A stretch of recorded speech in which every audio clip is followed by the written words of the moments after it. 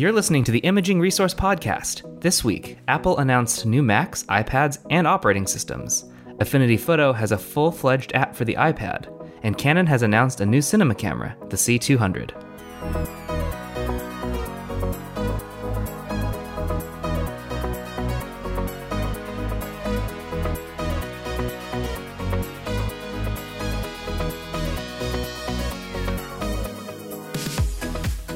Hi everyone, thanks for joining us. I'm your host, Jaron Schneider, and I'm joined by, as always, Karaminder Guman.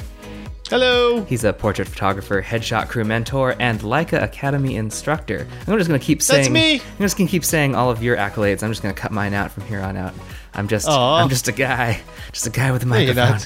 You are the guy. All right, so this week we have 3 major pieces of news to cover. One of these pieces of news is actually like 10 pieces of news inside of itself. But I don't want to go too deep because I know many of our listeners are probably not super interested in Apple. They're probably PC users, so I get that. I respect that. Are you serious? Do we have like a little like analytics to say that that's true? Or I just assume that, Apple is not the ubiquitous artists platform that it once was. So stuff like this, especially in recent years, has been, kind of a from a lot of people. However, I'm an Apple guy, but I personally have felt sort of underwhelmed. Yeah, so are you. I've been sort of underwhelmed by Apple in the recent years, but I actually was pleasantly surprised this last WWDC. Oh, I had to change my pants.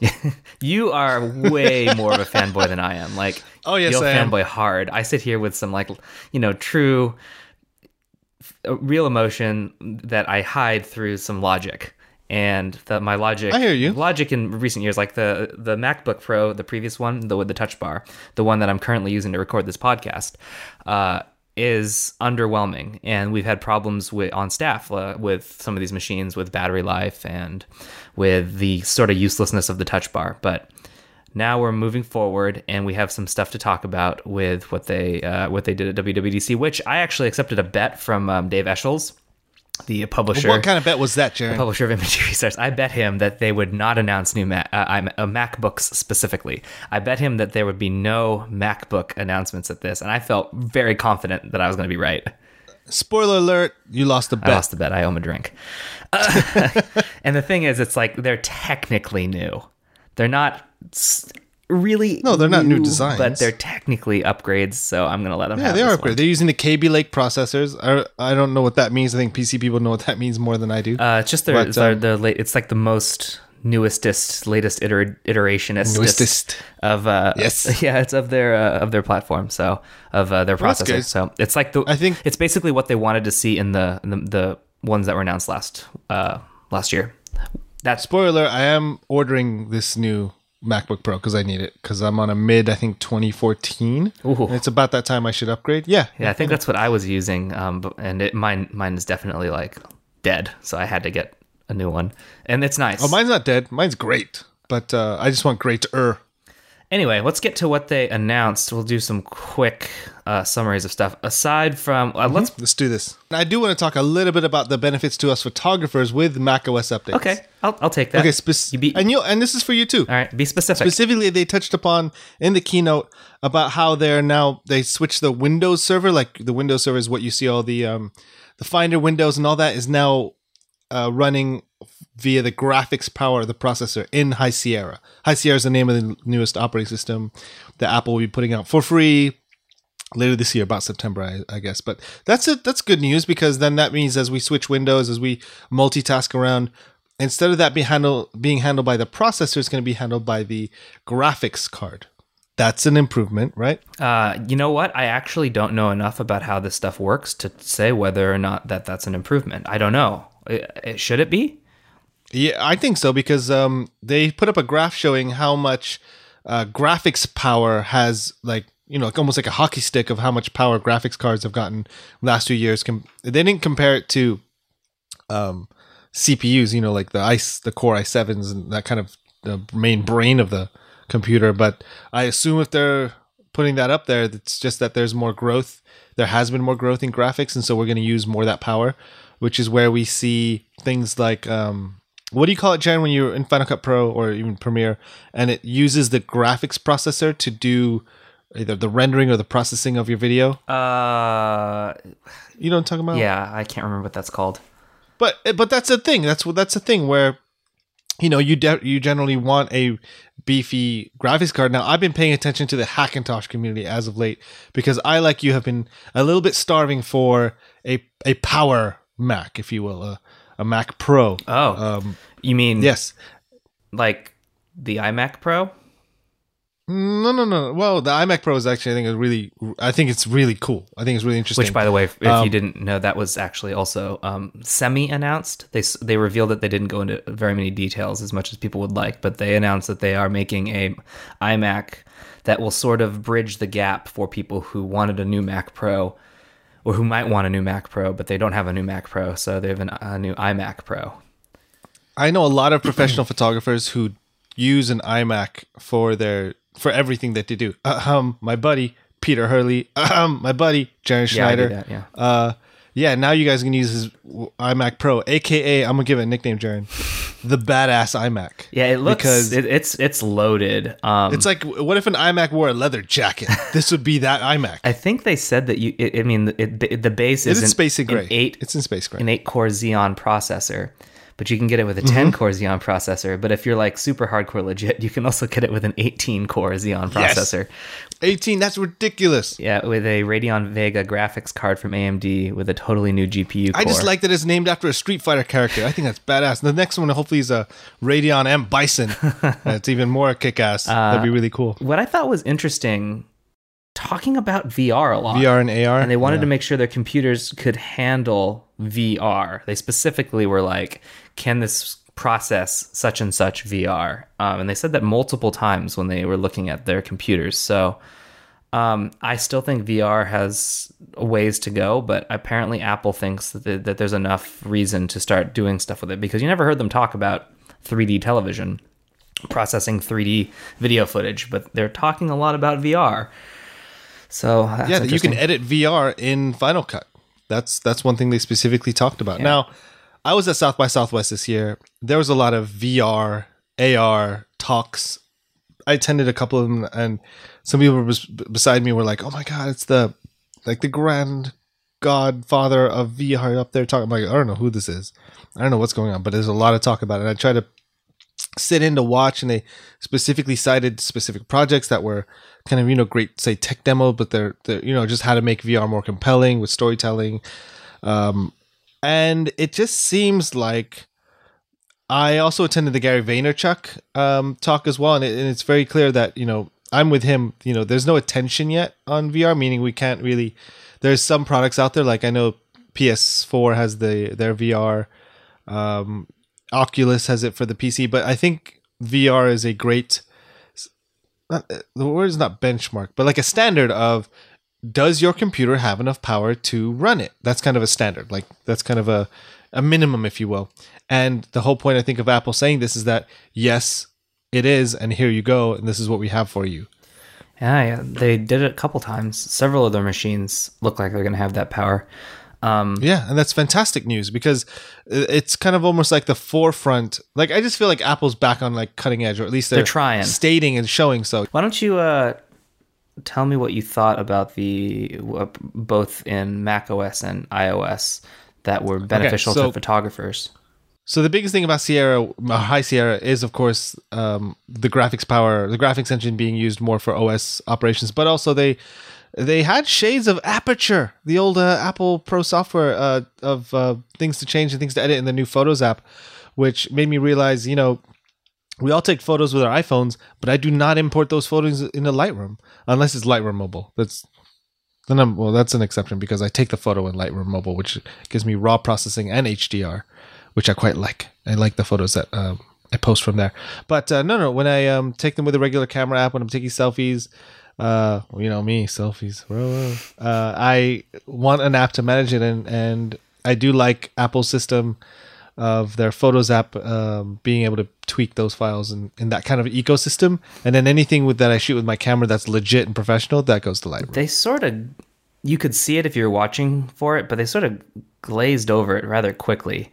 They mentioned the curves adjustments And they made That's right. they made that sound like super sweet, and anyone who's a photographer is like, oh wow, you've got curves again. Where have those been since that's standard? And then they also highlighted the second feature was selective color, which to my response was, ugh. Yeah, but I guess people, it's those apps, of course, are geared towards consumers. Oh, of course. We're all consumers, of course. And I know this is more of a pro show. We talk more about specs and stuff. But I think those things are very good. And I'm trying to think, we've had, Jared, I was thinking about the new iPads release that they come in 512 gigabytes of space now. And I think that's realistic for me to go shooting and then back up, take my SD card, get an SD to Lightning adapter from Apple, plug it in, back up my files, which now, great thing is my cameras shoot raw DNG, right? So the standard DNG that an iOS can read. I'm not sure about the whole Nikon and Canon, if that can be read by an iPad, by iOS, but iOS being able to read raw files has been in, for I think this last iteration, if not one before. And certain apps can read that, like I think specifically Lightroom Mobile can. I want to say Affinity Photo can. I don't know. We're going to talk about that. Yeah, we're going to talk about Affinity Photo. But the point is, Jared, that an iPad running with that much space can be your own photo studio. And I've heard other YouTubers like Tony Northrup and Chelsea that specifically they like to travel light, and one of the things that they do to travel light is just traveling iOS only. That would be super handy. If we're definitely going to touch on this in a sec, but the Affinity Photo thing, like if you could actually do everything on the iPad, that would be awesome. We're getting close now. Affinity is probably going to push Adobe to do it, which is wow. About time. What a weird paradigm to be in. But yeah, I can understand wanting to do that. Like I tried to when I first got the iPad Pro to do stuff on it, and basically the only thing I use the iPad Pro for now is like watching content. I don't use it for. I know you do that. It frustrates me because I use my iPad Pro. I've had an iPad Pro since it kind of came out. I use that as my mini, like not Palm Pilot, but like my mini. I sold my MacBook Air 11-inch to replace it, and I love it that I do all my email. You can do that. And this whole and now with the new features that are out in the latest OS update for it, where I get to do drag and drop between things. One big thing, Jaren, is the pencil. Before you couldn't use it for UI elements, meaning tapping on apps to open. Now you can. I find that weird that they didn't have that to begin with. But they got it now. So what that means as well is that we can I feel like it's more of definitely a pro computer. Like it's very different from its regular iPad counterpart. And I feel like it's much more of a legitimate professional platform that professionals can use like on the go. I didn't catch if the iPads were haptic. Are they? Do they have the haptic touch on them, the new ones? So no, I don't think so. My question is, these are kind of going to be compared to the Surface products, right. And the Surface Pen, for example, can understand how hard you're pushing and at what angle you're pushing. And yeah, the iPad can do that. I mean, the Smart Pen, that's been able to be done. I believe so. I'm pretty sure because that's how apps like I can't remember. But there's one app that the angle of your pen varies what the style of, like, I don't know if it's a watercolor brush or something like that, how it would affect it, and also pressure. I think it would be an interesting test if they do work like that. Which one does it better? But the only problem is, the only program I'm going to be able to test that in is Affinity, because you get Affinity for Windows, which works, and you get Affinity for the iPad, which I promise we'll get to in a second, which works. Yes, we will. And those two can actually talk to each other. Yes. Anyway, but even bigger. Hold on, Jen. Even bigger is we have a revolutionary new app called, wait for it, Files. That means that we have file management, because that's the biggest thing is like, yeah, you back up photos, but what about file management of seeing where things are in your iPad? Yeah. You can now manage your own files, which sounds really geeky. That sort of makes it like that's a huge computer. thing. I find it funny that's like exciting that you can use your iPad like a computer. Well, two things we should get excited over, Jared. Like a file manager and drag and drop. Yeah. Oh boy. Which is like the first Macintosh. That's just 1984 all over again. They did something else cool that I thought was interesting to note. Well, I don't know if it's cool yet, but no one was supporting H.265 until now. Until Apple finally is now supporting it, which means yes, Apple's on, and I'm glad about that, because I think we talked about a little bit about. I think privately we talked about what things I remember that ill-fated Samsung camera shot only 4K shot in in H.265. 265. And you had Yes. to convert it with like janky conversion software to even look And now at your footage. we don't need to convert anymore because High Sierra supports that natively. Right, except, they don't exist anymore either. Yeah, and the latest iOS will, I know they don't exist, but the latest iOS will also use that as a recording standard for 4K and save, I think he said, 40% off the regular file size of a H.264. Beyond that, they're dropping JPEG. That's right. What are they using now instead? They're using something. HEIF, which is... Yeah, that's right. What does that mean? It's I can't remember what that stands for, but it's akin to the HEVC compression they use for video. And so it's basically 2 times better compression, so basically 40 to 50% smaller files without losing quality. So I want to be able to convert my entire previous iCloud photo library into that if I can. I would love to do that. I don't know if it's possible. But it's neat because they're also promising that there's compatibility across other devices. That's what I took to mean like you're still going to be able to send pictures to someone with an Android phone. So is the iPhone then going to convert it to JPEG in the background and then send it? Perhaps so, because iPhones already do that when you do send pictures back and forth, or even movie files. It compresses it to make it smaller. Oh yeah, for definitely that, compresses it travel. for sure, and they still look pretty good. But the last thing I want to say about Apple is I was relatively impressed with how much they had to show. You could tell that they were rushing to get through everything because they had so much I thought it was going to be an hour keynote. It was a 2-hour keynote. 2.5 hours. Kept going. I had to go to an appointment. Typically it's 2 hours, but there was I remember reading on Twitter, somebody said, "Hey, we got a heads up that the show is going to be a little bit longer today than usual," which means typically WWDC is 2 hours or so. I went to 2.5, and that whole last half hour was for the HomePod. Okay, so moving to what came out later that day, Serif, who makes the Affinity line of products, announced that Affinity Photo, which is a really good program that competes with Photoshop, that can open Photoshop documents, that can save to any file type that you're used to saving to with Photoshop, but isn't Photoshop, announced that they have a fully featured touch-enabled photo editing application that is essentially their entire computer program on iPad that will sync with any version of itself on any other computer, including history. So you can have everything truly mobile. This is the kind of the vision that Adobe sort of tried to promise us with like the Lightroom and Photoshop workflows that just simply do not work to do the way they say that you should do them because their applications are dramatically underpowered. Like you can't Photoshop Mix. Yeah, you can't use their suite of bad apps to do really any real work on mobile. You cannot do it. It's especially the case for video. Video is hilariously terrible with Premiere Clip. It's awful. Oh yeah, you mentioned that. I remember I've that. bagged on Premiere Clip for almost 3 years now. They've done nothing to it. I'm going to continue to bag on it until they fix it. But I think the only good Adobe program, by the way, is Spark. I got a demo of that, or South by Southwest, and how they used it, and I thought, wow, this is really great for social media. But continue. Yeah, all right. So we're going to talk a little bit about what Serif unveiled. Here's what they promised. They've optimized it for iPad, which has multi-touch UI. It is Metal, which is the Apple.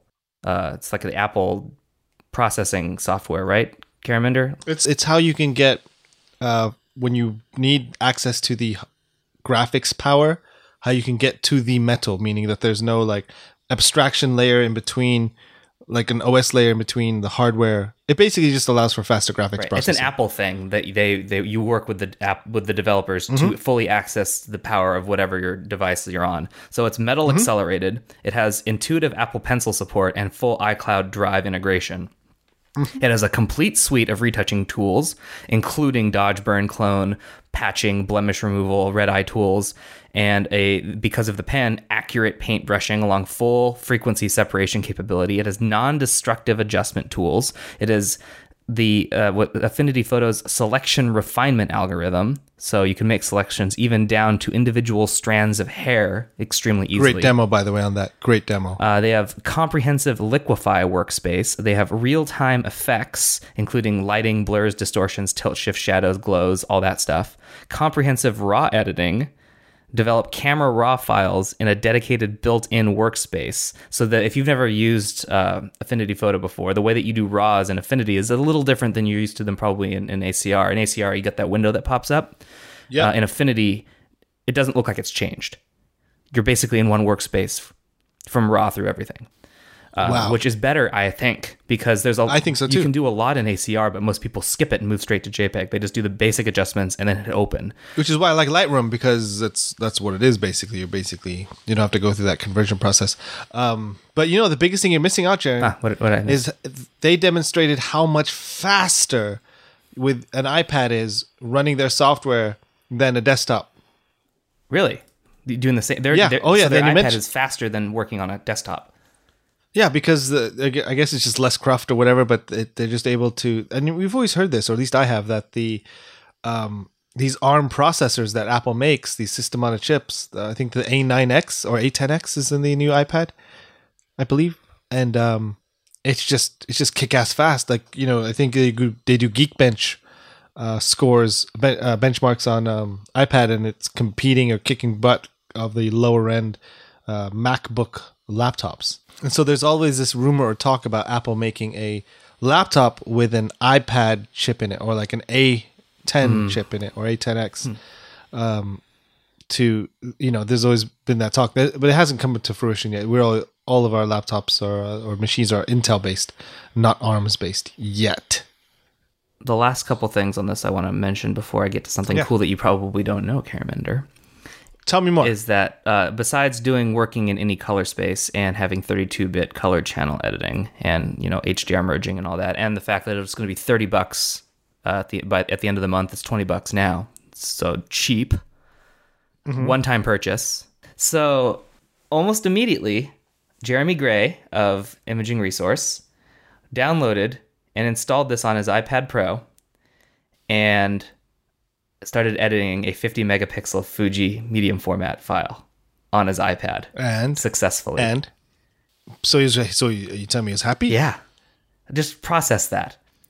He put I know, that's amazing. A bunch of 50 megapixel full resolution on an iPad. Well, I believe and it. was editing in an airport on his way to Yellowstone. Can I ask, how did he get the file from wherever it was into the iPad? That's a good question. From a memory card into a reader? Well, that to me is crazy. He said that he had 2 crashes during it to get this happen. And I think that happens for a couple of reasons. One, he's running it on the older iPad, not the new one. iPad Pro or iPad? iPad Pro. Okay. 10 inch or 12? That's a good question. I didn't ask him. I think it's probably the larger one. Doesn't matter. And also, I'm pretty sure Affinity didn't intend for that to be the type of photo you're going to edit on your iPad. Like, that's not the most common. They probably were working within the 20 to 40 megapixel range for most of their users, assuming that that's what they're going to get. So I'm not surprised it crashed. I'm sure that they will get out. They'll notice that that's happening. As soon as any app crashes, it sends if they've done this right, which I'm sure they have, it sends the developer a note about the crash. And if it happens repeatedly, they'll see repeated notes and they know why it's crashing. That's how they make bug fixes. So by it crashing for Jeremy, he's helping the developers realize that they can what they need to fix. So that he said, other than it being, he said it was slightly slow, but not terrible, which again is probably due to the fact it was a massive file he was editing, a massive raw file on an iPad. Medium format. On an iPad. That's right. With fully featured editing. It makes me really happy that somebody did it. It's the future. And I'm sort of upset it wasn't Adobe.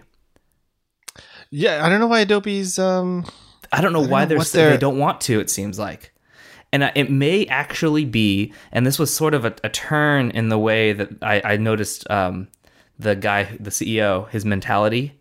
A couple years ago at Adobe Max, they started putting a lot of emphasis on Windows and a lot of emphasis on the Surface products. Surface stuff. Right? Yeah. Yeah. So they probably are looking more in that direction. And even though they do support iOS users and Mac OS users, I think that Microsoft and money are pushing Adobe to focus in other areas. And that's a disappointment. I mean, it makes sense because Microsoft is really money talks, right? They're trying to be the artist's choice.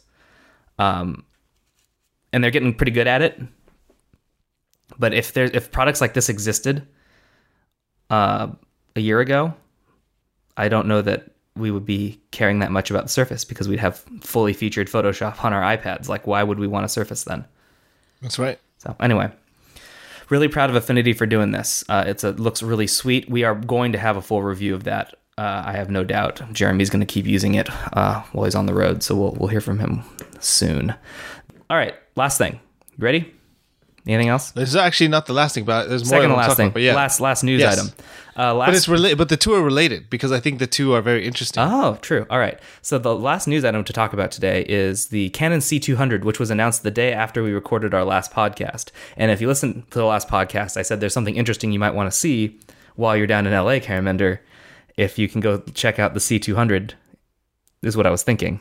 So for video shooters, this camera has a lot going for it, especially for video shooters who like Canon. It shoots. Gee, I wonder which one of us is that, That Jared? would be me. So, but I still maintain a level head. There are some Canon fanboys who don't do that, who will just reach out and buy something immediately. What this thing does really cool is that it shoots 4K at 60p, and it does so in Canon RAW. So it'll do. That's crazy. You need a ton of speed for that, and the processing power is got to be high. But 4K 60p RAW, so you edit this in any number of RAW profile editors, like DaVinci Resolve is coming, Avid, Premiere Pro. They're all going to support it at some point. And then they are also supporting MP4, which is nice because their DSLRs don't do that. I don't think. I think they're MOVs, Motion JPEG, which is just a really bulky file. MP4 is much better. It'll shoot 4K. That 4K 60p. It will also shoot 4K 30, 25, and 24, and it'll do that at 12-bit. 12-bit. Now that's huge. That's a big number. Yeah, that's the number that I don't hear branded out a lot about. And actually, until you said it, I didn't even know that it did that. Here's the thing, Caramender. What's up, bro? You have to shoot 4K. If you want 4K 60p in anything above 8-bit, you have to shoot in RAW. They don't offer 4K 60p 10 or 12-bit in MP4. Was it just a limitation? I don't know. This is what's baffling about this camera, and this is the one sticking point for people who like to shoot like this. If you're going to shoot in 4K, you're probably going to want to shoot in RAW. Okay, so here, the typical video guy, you're going to want to shoot in 4K about 50% of the time, at most. Of that 50% of the time shooting in 4K, you're going to want to shoot in 4K RAW 10% of that? 5%? You've got to be shooting something very specific to want to be able to go through that processing of processing RAW. That is a pain in the butt. So it's really weird. If you're not going to shoot 8-bit, your only real choice is RAW. That is peculiar. And this is recording to what kind of media again, Jared? CFast. CFast, right? CFast. Yeah. Which is not cheap. No, it's not. Now, I said this is the second to the last because there's another manufacturer that we are friends with as well. The Panasonic EVA-1, the camera that also was introduced around this time or on that same day, I think. And it's surprisingly similar Super 35 sensor, just like the C200. Canon EF mount, just like the C200. 4K 60p. But it doesn't do 4K 60p. 2K up to 240 FPS, which outpaces what the C200 can do. It has dual native ISO, which we don't even know what that means yet. Apparently, 2 native ISOs is what they call it. And it records at 5.7K. And in a future update, 5 points. Raw output. How does it shoot? What is it shooting 5.7 to? They did the math, and apparently I read this. I watched Eric Nasso from News Shooter did an interview with one of the gentlemen from Panasonic who had a Vericam logo on his polo, and apparently they did the math and said that 5.7K is just the right amount of like when you shrink it down for 4K that it still looks good. That there's a lot of color information that looks really good. Oh, so it's a 5.K sensor, but it doesn't shoot in 5.7K. It shoots in 4K. I'm looking at this little the output is 4K. Thing from Panasonic. It's under $8,000. It's going to be available in the fall, but it does say in words. It says 5.7K raw output future update. Yeah, so you're probably going to need because this is recording to an SD card, so you're going to definitely need an external SD card recorder. Is also because probably that's going to be absurd. Raw output. It's raw output. Yeah, so. yeah. with included V-Log and V-Gamut. By the way, if we're going to go talk about log, the C200 has two types of log. It has Canon Log 2 and original Canon Log. So you got that. Oh, it's a sequel. Yeah. And I think if you force people to, even people who don't like Canon, they will agree that C-Log is better than V-Log. But Jaren, okay, I'm a numpty when it comes to this, and you're more video guy than I am, so legit question because I have no idea. Does shooting log matter if you are shooting RAW? No. Okay, so log is really just for compressed formats. Log is just for, so that's what's weird is log would be great if looking at the specs on the Panasonic. Log on the Canon makes very little sense because you're only an 8-bit. To get the best out of log, you're going to want to be 10 or 12. So that's super. Correct, it's just so weird. Like, Canon, it's a strangle you. I still want this camera, but no. I actually really like the Panasonic camera. I kind of do wish we had a different mount, but I don't know what other mount they could have gone with for Super 35. Super 35 is bigger than what they normally make in a GH5 as well. Yeah, much it is. And it's an EF mount. But looking at these two cameras, both of them look very these sexy. These two they're very sexy. They're around the same price point. I think $7.5 grand for the C200, and Panasonic doesn't have pricing up, but they say under less than 8. So they're going to be basically the same price. $7,995. Yeah, $7,995 so is usually what it says. We'll use this to segue into what we want to use as our main story today, which is picking a video camera from a guy who shoots up until this point, for at least for I guess a year ago, basically stills, and that would be you. Are you talking about me? Karimander Guman. Talking about me? So you and another guy, Toby Harriman, my friend. Yeah, Toby. Relentlessly ask me about what to get. Because you feel like if you wait a month, the answer changes. Everything changes. Yeah, it does. But I feel like it does. But catch this, Karimander. No, it does not. The answer is still probably pretty much the same as it was the month before. Because I do have a pretty good ear to the ground, and I expect to know when a replacement's coming. So, like, if you asked me even 7 months ago if you should buy a GH4, I would have told you no. I would have told you to wait. But if you're asking me now, you want Canon. You absolutely have to have Canon, but you don't want to go for a C series. You want to get a smaller, more compact body. I would have no qualms recommending the 1DX Mark II. I would not recommend the 5D Mark IV.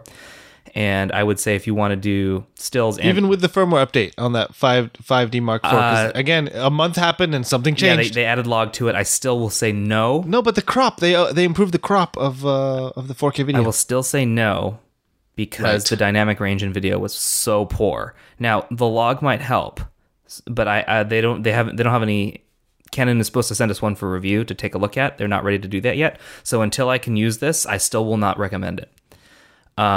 If they do make it actually good, then you may only need to buy one camera. Right now, I would say you have to buy two cameras. You have to buy the 5D Mark IV or a 5D SR and a 1DX Mark II to cover the whole range of taking pictures and taking video. But you only cared about taking video. That's right. I just wanted a strictly video-only camera. Well, describe like what you wanted to shoot, and then your qualms about what to purchase. I guess I mostly just wanted video that I could, camera that I could use for YouTube, and also for talking head interviews for corporate stuff as well, and just interviews in general. Nothing too but I want it to look kind of cinematic when I do shoot B-roll to add with that kind of footage. But my style is very much run and gun, which means I have to keep things small.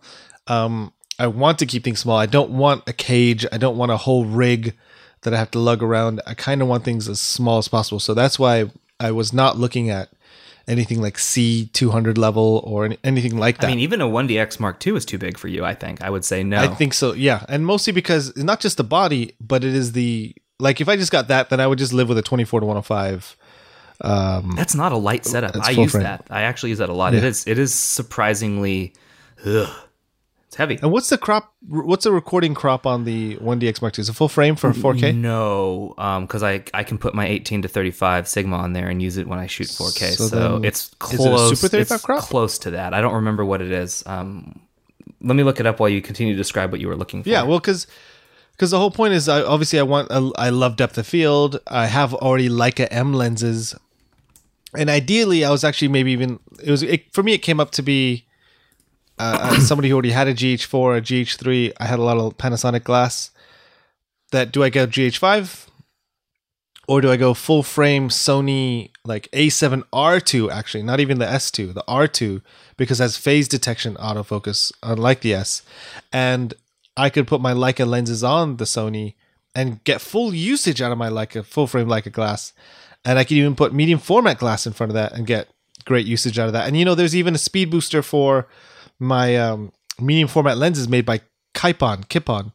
They make a product called the Bavize, which is basically medium format speed booster to full frame, which is pretty awesome.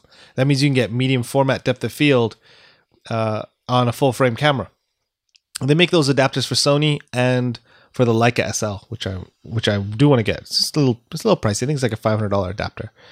But it makes it very interesting to be able to use older glass on full frame. So you were basically torn between Sony and, at this point now, Panasonic. Correct. And again, the Panasonic, it's a half the size of the sensor, right? Because it's a micro four thirds. But with Metabone Speed Booster, I feel like that changed the game. Like you don't have good as ISO performance, but now with the Speed Booster, you gain maybe a stop and a half or so of light performance on lenses, which is great, especially with that Sigma 18-35, which is like a unicorn lens, if you will. Yeah, and the way you get around because when you stop down or you stop up, you get an additional stop of light. Mm-hmm. That means you get you get less at the top though. Now if it's bright outside, your issue is I can't stop down far enough. As you get ND filters, exactly. For that. You just get a variable ND to fix that side. That's an easier problem to solve. Exactly, easier to fix that. Yeah. By the way, to answer a previous question, the 4K is a 1.3 crop factor on the. Oh, so 1DX. That's a little bit. It's like APS-H, I think they call that APS-H crop factor. So it's good. And then the 1080, I think, is full frame. Because I do recall that it pops way back out when I go into 1080. Yes. It's different. So the only camera in the game that records full, 35 millimeter full frame 4K is the Sony A7S II. Yeah, with no pixel binning or line skipping either. Correct. And it's the only camera that does it. Now, the reason why I didn't want to go Sony, and it's a big part of what we talked about last week, overheating. Mm-hmm. Yeah, just that performance. The Mark II, the A7R Mark II.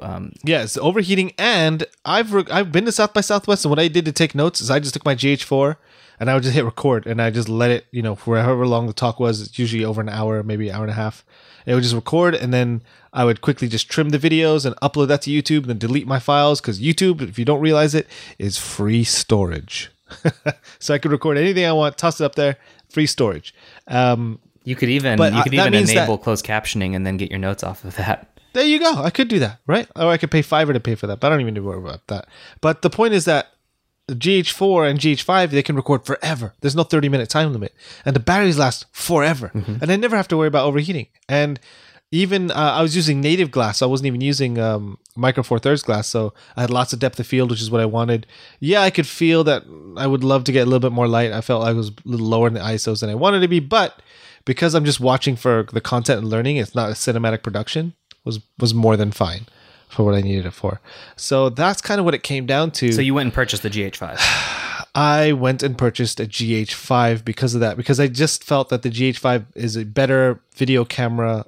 It's better at being a video camera than an A7R2 is. So will you feel buyer's remorse if in 2 or 3 months Sony comes out with a new A7S, A7S III, and A7R3? They take their lessons learned from the A9 and they put a larger, beefier battery. They make the camera take less power and they improve it so that it doesn't overheat in most cases. They make it so they make the autofocus as good as on the A9, but in video, so that it never loses and can easily follow. I have to say the A7 II, the regular one, Jaron, I have a buddy who has that and using it kind of like how I'm using a GH4 right now. I'm using it as my webcam. And I was impressed with its autofocus performance and its phase detect on that guy. So I'm even impressed with just a regular A7 II for video for autofocus. And that's better than what I have now. And right now I just leave everything on manual. Yeah. So but the GH5 has very good autofocus. Yeah, I don't know how to set it up though, because there's so much drama on YouTube about how to get the right settings, and I'm like, I don't know. I had mine just set to default, and it worked great. Really? Yeah. I don't know. But to answer your question, would I feel buyer's remorse? If Sony comes out with something that is... I don't know. I feel like that's a unicorn, Jaron, and I feel that would be amazing if they did. Let's put it this way. It would be amazing if they did, and I'd be more than happy to feel buyer's remorse if they do that, because that improves everything across the board. Like, I'm a big fan of watching a new model come out, let's say a 5D Mark IV, and then... All right, great. 5D Mark IIIs are on sale. Like, that's a great time to pick that up. You are that guy. You're the guy who goes and buys the previous model the day they announce the new one. I want to buy yesteryear's products. Like, look, I bought a brand new iPad 4, $80. I love that thing. And it's not the latest, but it is great enough, and I'm using it as a teleprompter. So I'm all about last year's tech. Very rarely will I buy brand new tech. I know I mentioned I'm buying a new MacBook Pro. Very rarely, if you exclude Apple products, will you not buy new tech? Apple and maybe you bought the new Panasonic. I don't know, man. Your little boat's filling with water here. I know it is. I know. But it is. That's what's happening. But that's generally when I was building my career. How about that? When I was building my career, I bought used up the wazoo, and I love buying used. I'm more than happy to buy used, because more often than not, these things are built well. At least I'm choosing things that are built well, and it allows my dollar to stretch further. And I think people just get caught up with like, oh, you got to get the latest and greatest. They do get caught up in that. That is very common. Yeah. So I'm like, you guys are fools. Go buy that. I don't want to buy your hand-me-downs, or I'm going to buy, like, I'm looking at 5D Mark II, and I still think that's a super legit great camera. If I needed a backup camera or any Canon camera for whatever purpose, I still think a 5D Mark II is really good, because I can tether with that. It's got video. There's no sound large in the video, lens selection. No sound on the video? I'm pretty sure there's no sound on the video. That's okay. I got iPhone and a Rode Smart Lav for that. It's no problem. So, knowing all this, listeners, I do want to encourage you, if you are in this position where you're not sure what you're looking for, if you want to describe to us what you are going for, we'll have to pick if we start getting volume. But if you send us your questions, we'll pick the best ones and try and help you figure out what you're looking for, because I think our powers combined here, we have pretty good knowledge of just about every camera on the market. And then if Karaminder and I don't know, someone on the Imaging Resource staff does. And we'll I thought you were going to say, if you and I didn't know, then they're screwed. No, we have someone on staff. Put it this way. On Imaging Resource, we review every single camera on the market. That is insane, which means somebody on staff has shot with the camera that you're thinking you should be buying. If you have a question on, like, if you're stuck, you're in a quandary, pose it to us. We'll do what we can. Just send us an email, podcast@imaging-resource.com. I was wanting to have this conversation with Karaminder about what camera he was going to buy before he actually went out and bought the camera. But I bought it. News got away from us for the past few weeks, and he went out and got it anyway. He made the decision on his own. The one thing I also did like, Jaron, is the XLR1 interface. Yeah. For the GH5 compared to a previous generation. Yeah. And I feel that was huge, because I know Sony has something similar too, which was also very compelling. But I love being able to just throw in XLR, my lav mics or Sennheisers, right? So they have XLR connections, and boom, good to go with two people mic or two lav mics, and so compact. The battery grip is huge because, and this didn't happen with the GH4, it does happen with the GH5, is the camera will use the battery grip battery and exhaust that first, and the moment it's dead, immediately switches over to the internal battery without losing your recording, without stopping your recording, which wasn't true on the GH4. And then that means you can eject the battery out, put in a fresh battery, the camera will then seamlessly switch back to the battery grip battery. So that you can basically hot swap till your heart's content. You can hot swap and you can hot swap memory cards too for recording video. You can record video forever if you set it up right. Which I don't know how many people have that need, but very few. Very few. I've been in a situation when I was at South by Southwest, I wanted to exhaust. Like, the battery gives you like 1/3, 2/3, 3/3 full meter, which is like, that's not enough to tell you. And so my battery grip battery died, and then it like flashed off, and then it came back on, and then I had to hit recording, and I'm like, broke my recording. Don't do that. Was this with your GH4? GH4, yes. GH5 now. They didn't do that. Okay. It can just record forever, which I love. If you want to have these peripherals to make the camera larger, if you have the ability to have a larger camera where you don't need it to be so compact, you can. However, you don't have to with your battery thing. The internal battery will last like something like a little over 2 hours recording at the highest quality internally. And if you would just want to use the mic input, you can do that too if you don't want necessarily need the high quality audio from XLR. So that's what makes the GH5 so compelling, is that it can be whatever you want it to be. And they did make significant improvements to ISO and all that sorts of stuff. Oh, by the way, I have to correct myself. There's another camera that does full frame 4K recording. I'm pop quizzing you, Jen. You don't know?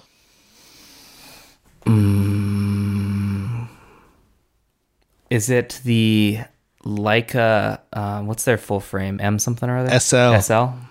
Yeah. Yes, the Leica SL does 4K full frame. By the way, I just think that thing is like a full frame GH4. Does it pixel bin and line skip though? I bet it does. Oh yeah, it does, because it's a 24 megapixel sensor. Yeah. But it must do it at because 24 is exactly double than 12. I don't know how it does it. It must do something. I don't know. But I also thought about that camera, but because the lens on it is fantastic, you can get with it, but it's just a little too heavy. It's a little too heavy. It's great though when it's full frame, and I can use all my Leica M glass. We gotta wrap it up. We're going long here. So thank you everyone for listening this week. If you have any questions, we would really love to hear them. I am going to address one email that I get, and I want you to know that I am listening. We got email. Yeah, we got email. I'm working on it.